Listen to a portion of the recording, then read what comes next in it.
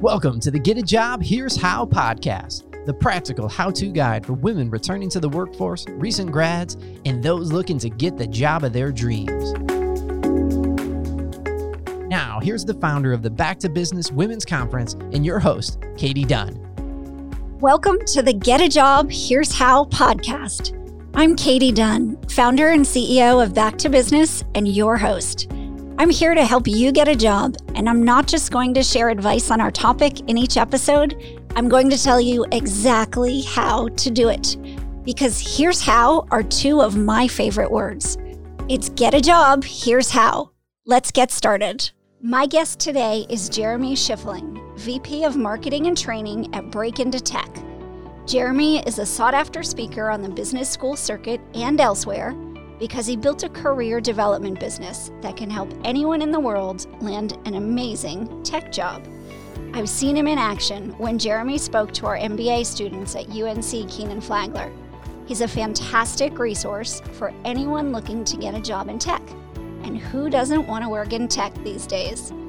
Jeremy's courses and trainings on tech careers and LinkedIn are used by over 60 schools and 10,000 students around the globe, from UNC to the Australian Graduate School of Management.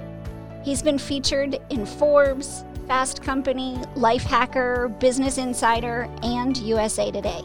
That's pretty impressive. So Jeremy is not only a real expert in helping others land a tech job, he himself made a career change from being a kindergarten teacher to becoming a product manager early on in his career. Jeremy has worked at Apple and LinkedIn, among other cool places, and is now the Principal Product Marketing Manager at Khan Academy. Khan Academy happens to be my favorite resource for help with math homework that my kids are doing that I no longer understand, which is totally mind-blowing to me because I think we hit that point when they were in middle school. So I'm super happy that Khan Academy exists for many reasons, but that's just one of them. So welcome, Jeremy. It's great to have you here today. Thanks so much for having me on, Katie. I love everything you did for your students at UNC and happy to help others around the world as well. Awesome. So to get started, I'm going to just ask you a few questions. First, I would love to have you tell the story about how you shifted your career from teaching into tech. Absolutely. It's kind of a funny story. I actually began as a kindergarten teacher back in Brooklyn. And even though I was firmly rooted in the education world and still am today, I also had this concurrent passion that ran alongside my passion for education. And that was that I was a huge tech nerd. The kind of person who built his own computers or taught his kindergartners how to use PowerPoint, running a classroom blog, things like that. I loved it. And so I tried to figure out, was there some way to combine those two passions? And one of the things that I've discovered now, having waded into this wide world of tech, is there are so many different kinds of technology. We always think about the big ones that we know about, the Facebooks and the Apples and LinkedIns, but there are actually thousands and thousands of organizations around the world that do education and technology together, like Khan Academy, for instance. And so I actually got my big break working on LinkedIn's education team, not just helping others learn how to use LinkedIn, but helping others break into the tech world for the very first time and understanding that there was room to combine those two passions, education and technology.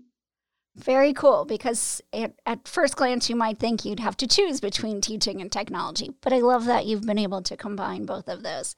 Tell us about starting Break Into Tech.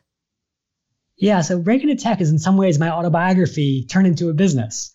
It came from this realization that everything that I had believed about tech when I was sitting on the outside, sort of with that kid on his glass looking in where the cool kids were, was totally wrong. The idea that you had to be an engineer to work in tech, or you had to have gone to Stanford.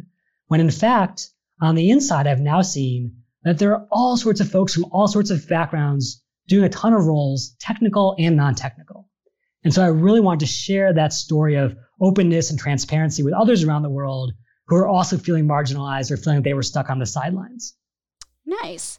I know in business school that Break Into Tech is just considered a huge resource for students, and a lot of the blogs that you have up there and the advice that you provide and the speaking that you do, it's just so spot on. And students really have been able to break into tech following a lot of the advice that you give. You did it yourself, and now you're turning around and helping everyone else do it. So I think that's awesome. So since you are a tech nerd, as you said, it's cool to be a tech nerd now, by the way. Tell us about one way that you see technology improving our lives that you think is very cool. I think that even past that layer of education and technology that I was talking about, the most important thing that technology has done for me or almost anyone else who's been able to tap into it is just pure access. We tend to glorify this idea of tech and AI doing everything for us. But I think the first most important step is just knowing what's available. And one of the things that LinkedIn did for me, as well as countless others, is show us what's out there. For the first time in world history, you have the entire power structure of the working world totally open, not opaque. So for example, you might have been like me. You might have said, if I want to get a job at Google, I have to have gone to Stanford or Harvard. But now with a simple search on LinkedIn, you can find out that 8,000 Googlers went to community college. And you can find the exact one who went to your school and reach out to get your foot in the door, to build your own new old boys network, so to speak, leveraging the power of this new access. That's very cool. Around the time that Steve Jobs passed away, I'd read this article about how Bill Gates went to visit him. And Steve was ill, and they had kind of been, not always the best of friends, but anyway, they were kind of having this sit down. And they were talking about the power of technology. And one of the things they talked about and agreed on was that technology hadn't yet revolutionized education. And I think we're really seeing that turn now, although it was probably true at the time. But it really stopped and it made me really think about that. It hadn't at that time really. We were using tech in the classrooms, but honestly, I wasn't always convinced that was such a huge value add. But now, like with Khan Academy, I think you're right. The access is the difference that technology is making in education now. I do want to add on there that I think that a lot of that is driven by the darkest side of tech, which is tech's lack of diversity. If you have people who've never been in the classroom, whether it's Bill Gates or Steve Jobs for that matter, who are designing technology tools for classrooms, guess what? There's going to be a disconnect. But I think one of the sort of clarion calls that I want to put out there is if you are an educator or you're passionate about education, there are opportunities to come into the tech space and build better tools, things that actually serve students and teachers the way they want to learn, the way that they want to teach. And that's going to really push it to the next level of really transforming that space. Good insight. I like that. So, all right, let's talk about your 3 steps to landing a job in tech. What was step number 1 for you? Yeah, so I think the first thing is being able to decode the alphabet soup of tech job titles. Because in this same vein of access, while you might know the company names, the Googles and the Facebooks, if you don't know BizOps from BizDev from CorpDev, if you don't know product management from product marketing management, you're going to have nowhere to where to navigate your ship. And so I would love to give your listeners a little bit of a crash course that I wish I had when I was in their shoes. Yes, please. Okay, so I want you to imagine that Apple in Cupertino, California, is currently working on the world's most amazing car. There has been probably 1,000 articles written about this over the last decade, whether they're building an electric car or a self-driving car or some kind of car of the future. Whatever it is, this Apple car, if it is really being built, is being built by a lot of people who have absolutely no technical skills. And so here's the story of that car through those roles that anyone can get on the outside, even if you're not an engineer. Okay. So now, imagine, if you will, that you're Tim Cook, the CEO of Apple, and you're trying to figure out, should I invest 10 or 20 or $30 billion in this huge, massive project? Well, you're not going to make that decision on a whim. You're going to look at the data. And the folks who are going to help you do that are the business operations team. These are people with strong analytical skills, strong presentation making skills, who can crunch the numbers and figure out, is there a market for this car? Is it worth building? So that's a great role, business operations. Okay. Then, once Tim Cook gives the green light, well, now Apple has a new problem. How do they actually build this car, given that they don't have any automotive engineers? Well, that's where the people ops or people operations team, often known as HR, comes in. They're the ones that go out to Tesla and to Cruise and to Ford and to GM to poach away that talent and bring them to Cupertino. So that's people operations. But that's not going fast enough. So Tim says, let's speed up the hiring rate. Instead of just hiring 1 engineer a day, let's hire 100. And the easiest way to do that is not just to hire 1 engineer at a time, but to buy a team of engineers. And that's the role of corporate development or corp dev, figuring out who are the startups in the space, who's got great talent, and then going out and acquiring them for the firm. Now you've got a whole army of engineers coming to work on this project. That's corp dev. Okay, the team is coming together, but what are they going to build? I know you're wondering this, Katie. So this is where the research function comes in. And there are two great research roles for all those research nerds like myself in the tech world. There's the quantitative side, which is market research. So how big is the market for electric cars? How fast is it growing? But there's also the qualitative side. What does someone want in a prospective new car that Tesla can't offer or that Chevy can't offer? And they actually might do test drives with prospective buyers to really understand one-on-one what those folks want. And those are the user experience or UX researchers who focus on the qual side. Now, once those ideas are coming together, now that classic role of product manager, kind of like the captain of the team, so to speak, incorporates all this talent and all these ideas into a specific vision. Here's what the car is going to look like. Here's what it's going to be able to do. But the product manager, as central as that role is, can't do it all themselves. Instead, they need a team of folks to pull it off, including project managers. These are folks who actually manage the day-to-day of who's doing what, when is it due, holding folks accountable. If you alphabetize all your spices in your kitchen, you would probably be a great project manager with the incredibly detailed world of tech. Okay. Nice. I do not. Who does that? I know, do you do that? Me neither. But I will tell you, I've been to some of these folks' homes, and it's incredible.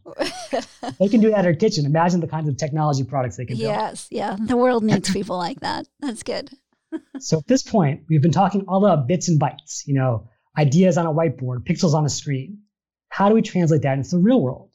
Well, that's where the operations and supply chain team comes in. So for a company like Apple, it's actually creating real atom-based products out there in the real world. These are the folks that are getting the assembly capacity needed, partnering with supply chains to ultimately make sure that all the sort of pieces and components of this car come together into a finished product. So if you actually love getting your hands dirty and building real things, ops and supply chain could be a good place for you in tech. Now, once these cars are rolling off the assembly line, then comes the product marketing function. This is the sort of critical marketing role in the tech space. And what this group does is they try to stimulate demand for this new product, understand the audience, understand where they are, and then speak their language in a way that has people salivating and lining up around the block to be the first in line for the brand new Apple car. That's product marketing. But one more challenge in Apple's way here, Katie, which is, while you might be happy to buy an iPhone based on a beautiful advertisement, you're probably not going to do the same for a $50,000 or $100,000 car. You want to be able to test drive it. Absolutely. Only issue is Apple doesn't have any test drive facilities, let alone dealerships. So what they do is they actually barter with organizations that do have that. So in the same way that Apple worked with Singular and AT&T to have an exclusive partnership on the iPhone, Apple could have an exclusive partnership with, say, Hertz, to say, Hertz, you're in a commodity business. There's not a big difference between Hertz and National and Enterprise. But what if you had exclusive access to rent the Apple car for the first 3 years of its existence? And in exchange, anyone in the world could go to a Hertz dealership and test drive an Apple car. Now we've got a win-win for both sides. That's called business development or biz dev. That's a really great partnership building role in the tech world. Similar to biz dev, you also have a role that everyone is familiar with called sales, which is the fact that you might be able to sell one car at a time this way. But if you want to sell 1,000 cars for a corporate fleet to Uber or to Lyft, you're going to have to wine and dine their executives. And the sales team builds those relationships and closes those deals. 2 roles to go, Katie, and then we're going to have covered the gamut. Now, Apple has closed those deals. They've sold a ton of cars, but they got to make sure that the cars that are sold don't just sit idle, that they're used and they're loved, and they become a reference point for future sales.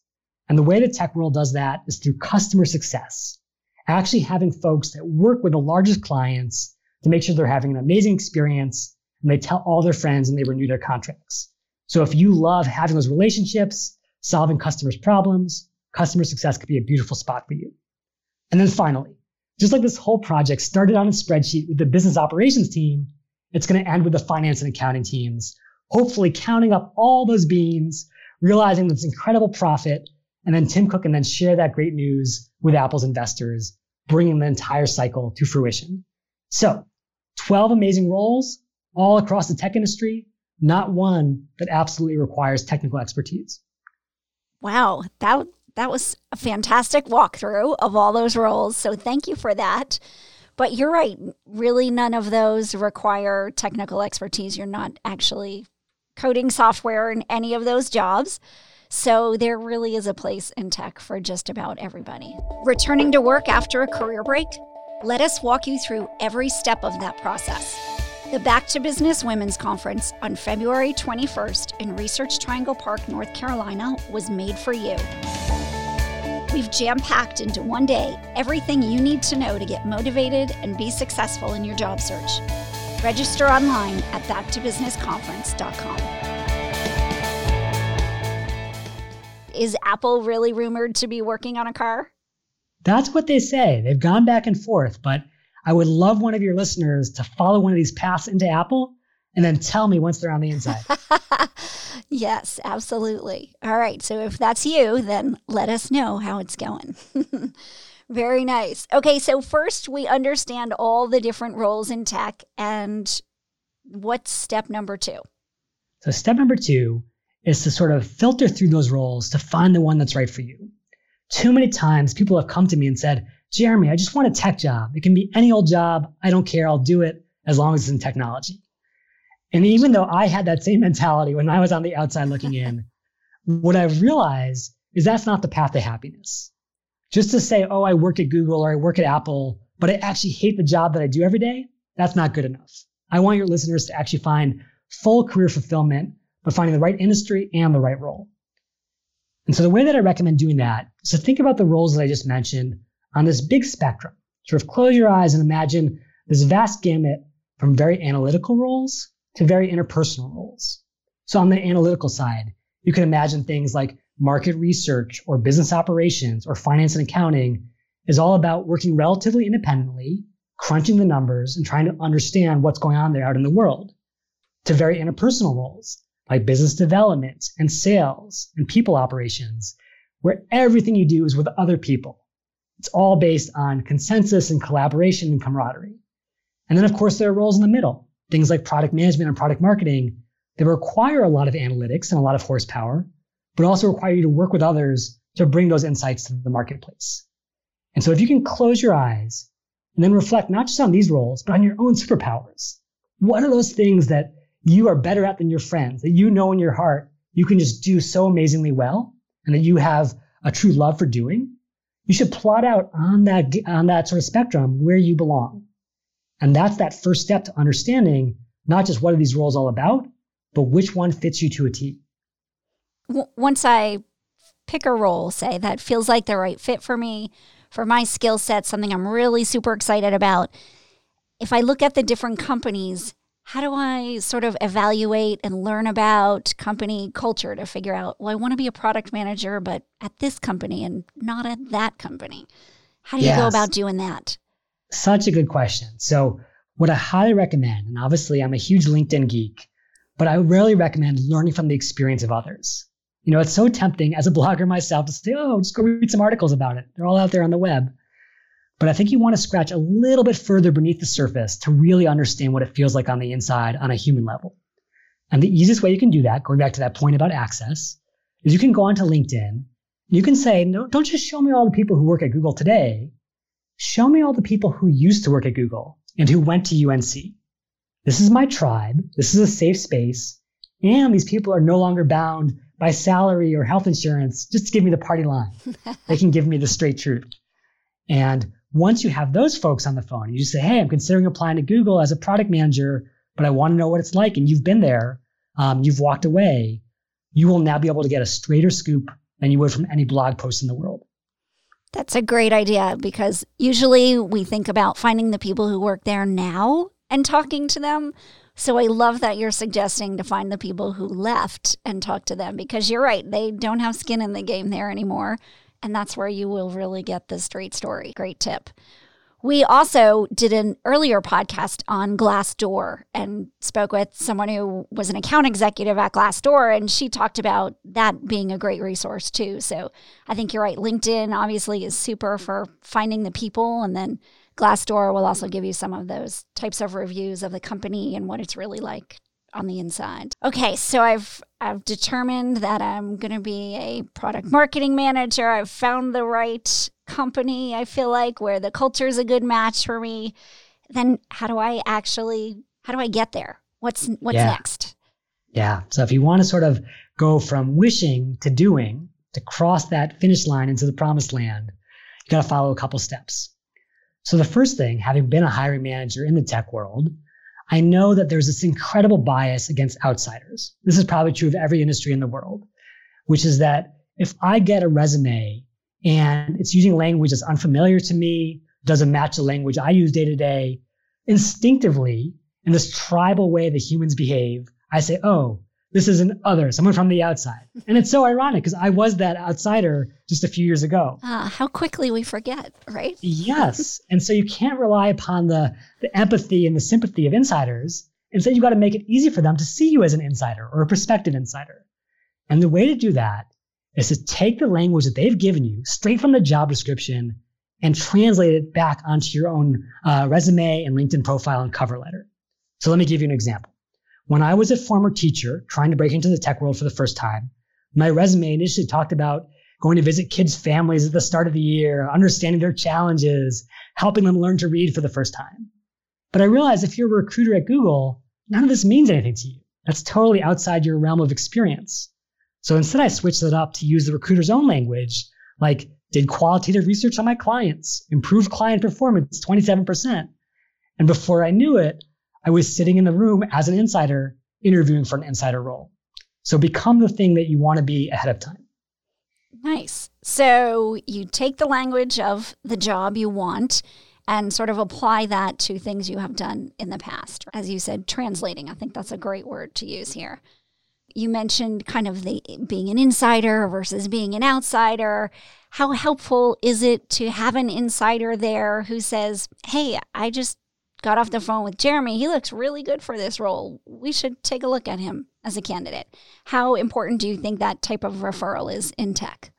I think the stats across all industries are that 40% of all hires in America are acquired through referrals, even though only 7% of all applications are referral-based, which shows you this sort of stark divide between how many people are just applying online but not getting anywhere, and the relatively small minority who are getting referred and are actually getting those jobs that everyone wants. And that's doubly true if you're an outsider, because you're competing with insiders for almost every job. And so on balance, you're going to lose all those battles unless you get an unfair advantage. And what you want to do then is, again, go to a tool like LinkedIn, do a search like title : marketing, company : Google, show me all the marketers at Google, and then say, show me second degree. So even if I don't know any marketers at Google myself, I'm going to figure out who I know who knows someone on the inside. I'm going to say, hey, Katie, would you mind introducing me to Seth, who's a marketer over at Google? And now through the power of social proof and sort of human relations, I have that warm intro to the person whose voice and opinion matters more than almost anyone else's. That's how you get a referral. Nice. All right. And clearly I love the data that you have there. That really is what moves resumes from the middle of the pile to the proverbial top of the pile and kind of gets you in the door for that interview. That's awesome. Tons of great information here. And I want to kind of recap those 3 steps. First was understanding the different tech roles. And you walked us through with that great example of the car and all the different people that contribute to that, from the very concept stage until the end when you're booking those sales and supporting those customers. So love that example. And then the next one is finding the right role for you once you understand what those roles are. And that's sort of a process of matching up your skills with what the skills demand for that role. We also talked about finding the right company, doing research. Love the suggestion of finding the people who have left the company to get the real story. That's awesome. And then breaking into that role as sort of a process of working for the referral there and also translating your experience into the language of the person who'll be reading your resume. So I have to ask, cover letters. Anybody in tech actually read cover letters? Do we still need to write those for tech jobs? Yeah, such a good question. So as someone who actually has written a book on Amazon about cover letters, I am definitely biased, but the reality is that it's a guessing game. There are some recruiters who are always going to read them, some who are never going to read them, and rarely do they advertise who's who. So I would say my simple rule of thumb is twofold. Number one, if it's a job that you absolutely must have, submit the cover letter more for psychological peace of mind than anything else. You never want to say, I would have gotten that job at Facebook if only I had submitted the cover letter. Don't leave any money on the table. But number two, if you spend even 10 minutes working on a cover letter, spend 10 times that seeking a referral, because the data suggests that a referral is that much more important than almost anything else you submit. So just make sure you're prioritizing your time accordingly. Good advice. Good advice. Yeah, I like that on the cover letter. You wouldn't want that to be the reason you didn't get the job when it's easy enough to write the cover letter.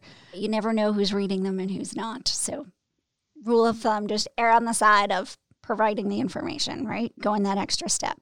So excellent. All right, Jeremy, thank you so much. This was really a lot of great information and really geared specifically toward tech, which I think is such a hot space, and everybody's trying to figure out how to get there, how to break in. So you can find Jeremy online at breakinto.tech. Is that correct? I want to make sure I got that one right. Okay. You got it. It's kind of funky, but that's my website. Awesome. He's also on Facebook, Twitter, Pinterest, and of course on LinkedIn. If you're serious about working in tech, especially if you're making a career change to get into tech, you have to look Jeremy up and take advantage of the great courses and resources he's created. He's got the formula, so don't fight it. Just go get it and do it. Thank you so much for being my guest today and for sharing all of your work with us. It was really great, and I appreciate your time. Thanks so much for the opportunity, Katie, and I just wish everyone out there tremendous success, and I hope they've learned a little bit from all the lessons I've learned the hard way. Excellent. So listeners, now that you know how to land a job in tech, go do it. I believe in you. Subscribe to our email list at backtobusinessconference.com for weekly job search advice. Thanks for joining us on this episode of the Get a Job, Here's How podcast. You can find all the information from this episode in our show notes at www.backtobusinessconference.com. If you enjoyed this podcast, please write a review so that we can reach more people. Now that you know how, go do it.